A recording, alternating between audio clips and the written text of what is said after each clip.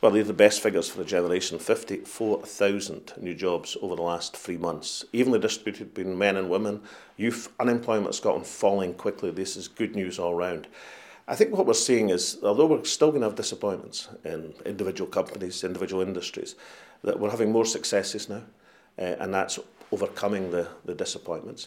So these are great figures which show the strength and resilience of the Scottish economy and shows how our decision to concentrate on new technologies and life sciences and energies is paying off huge dividends as the economy moves to recover.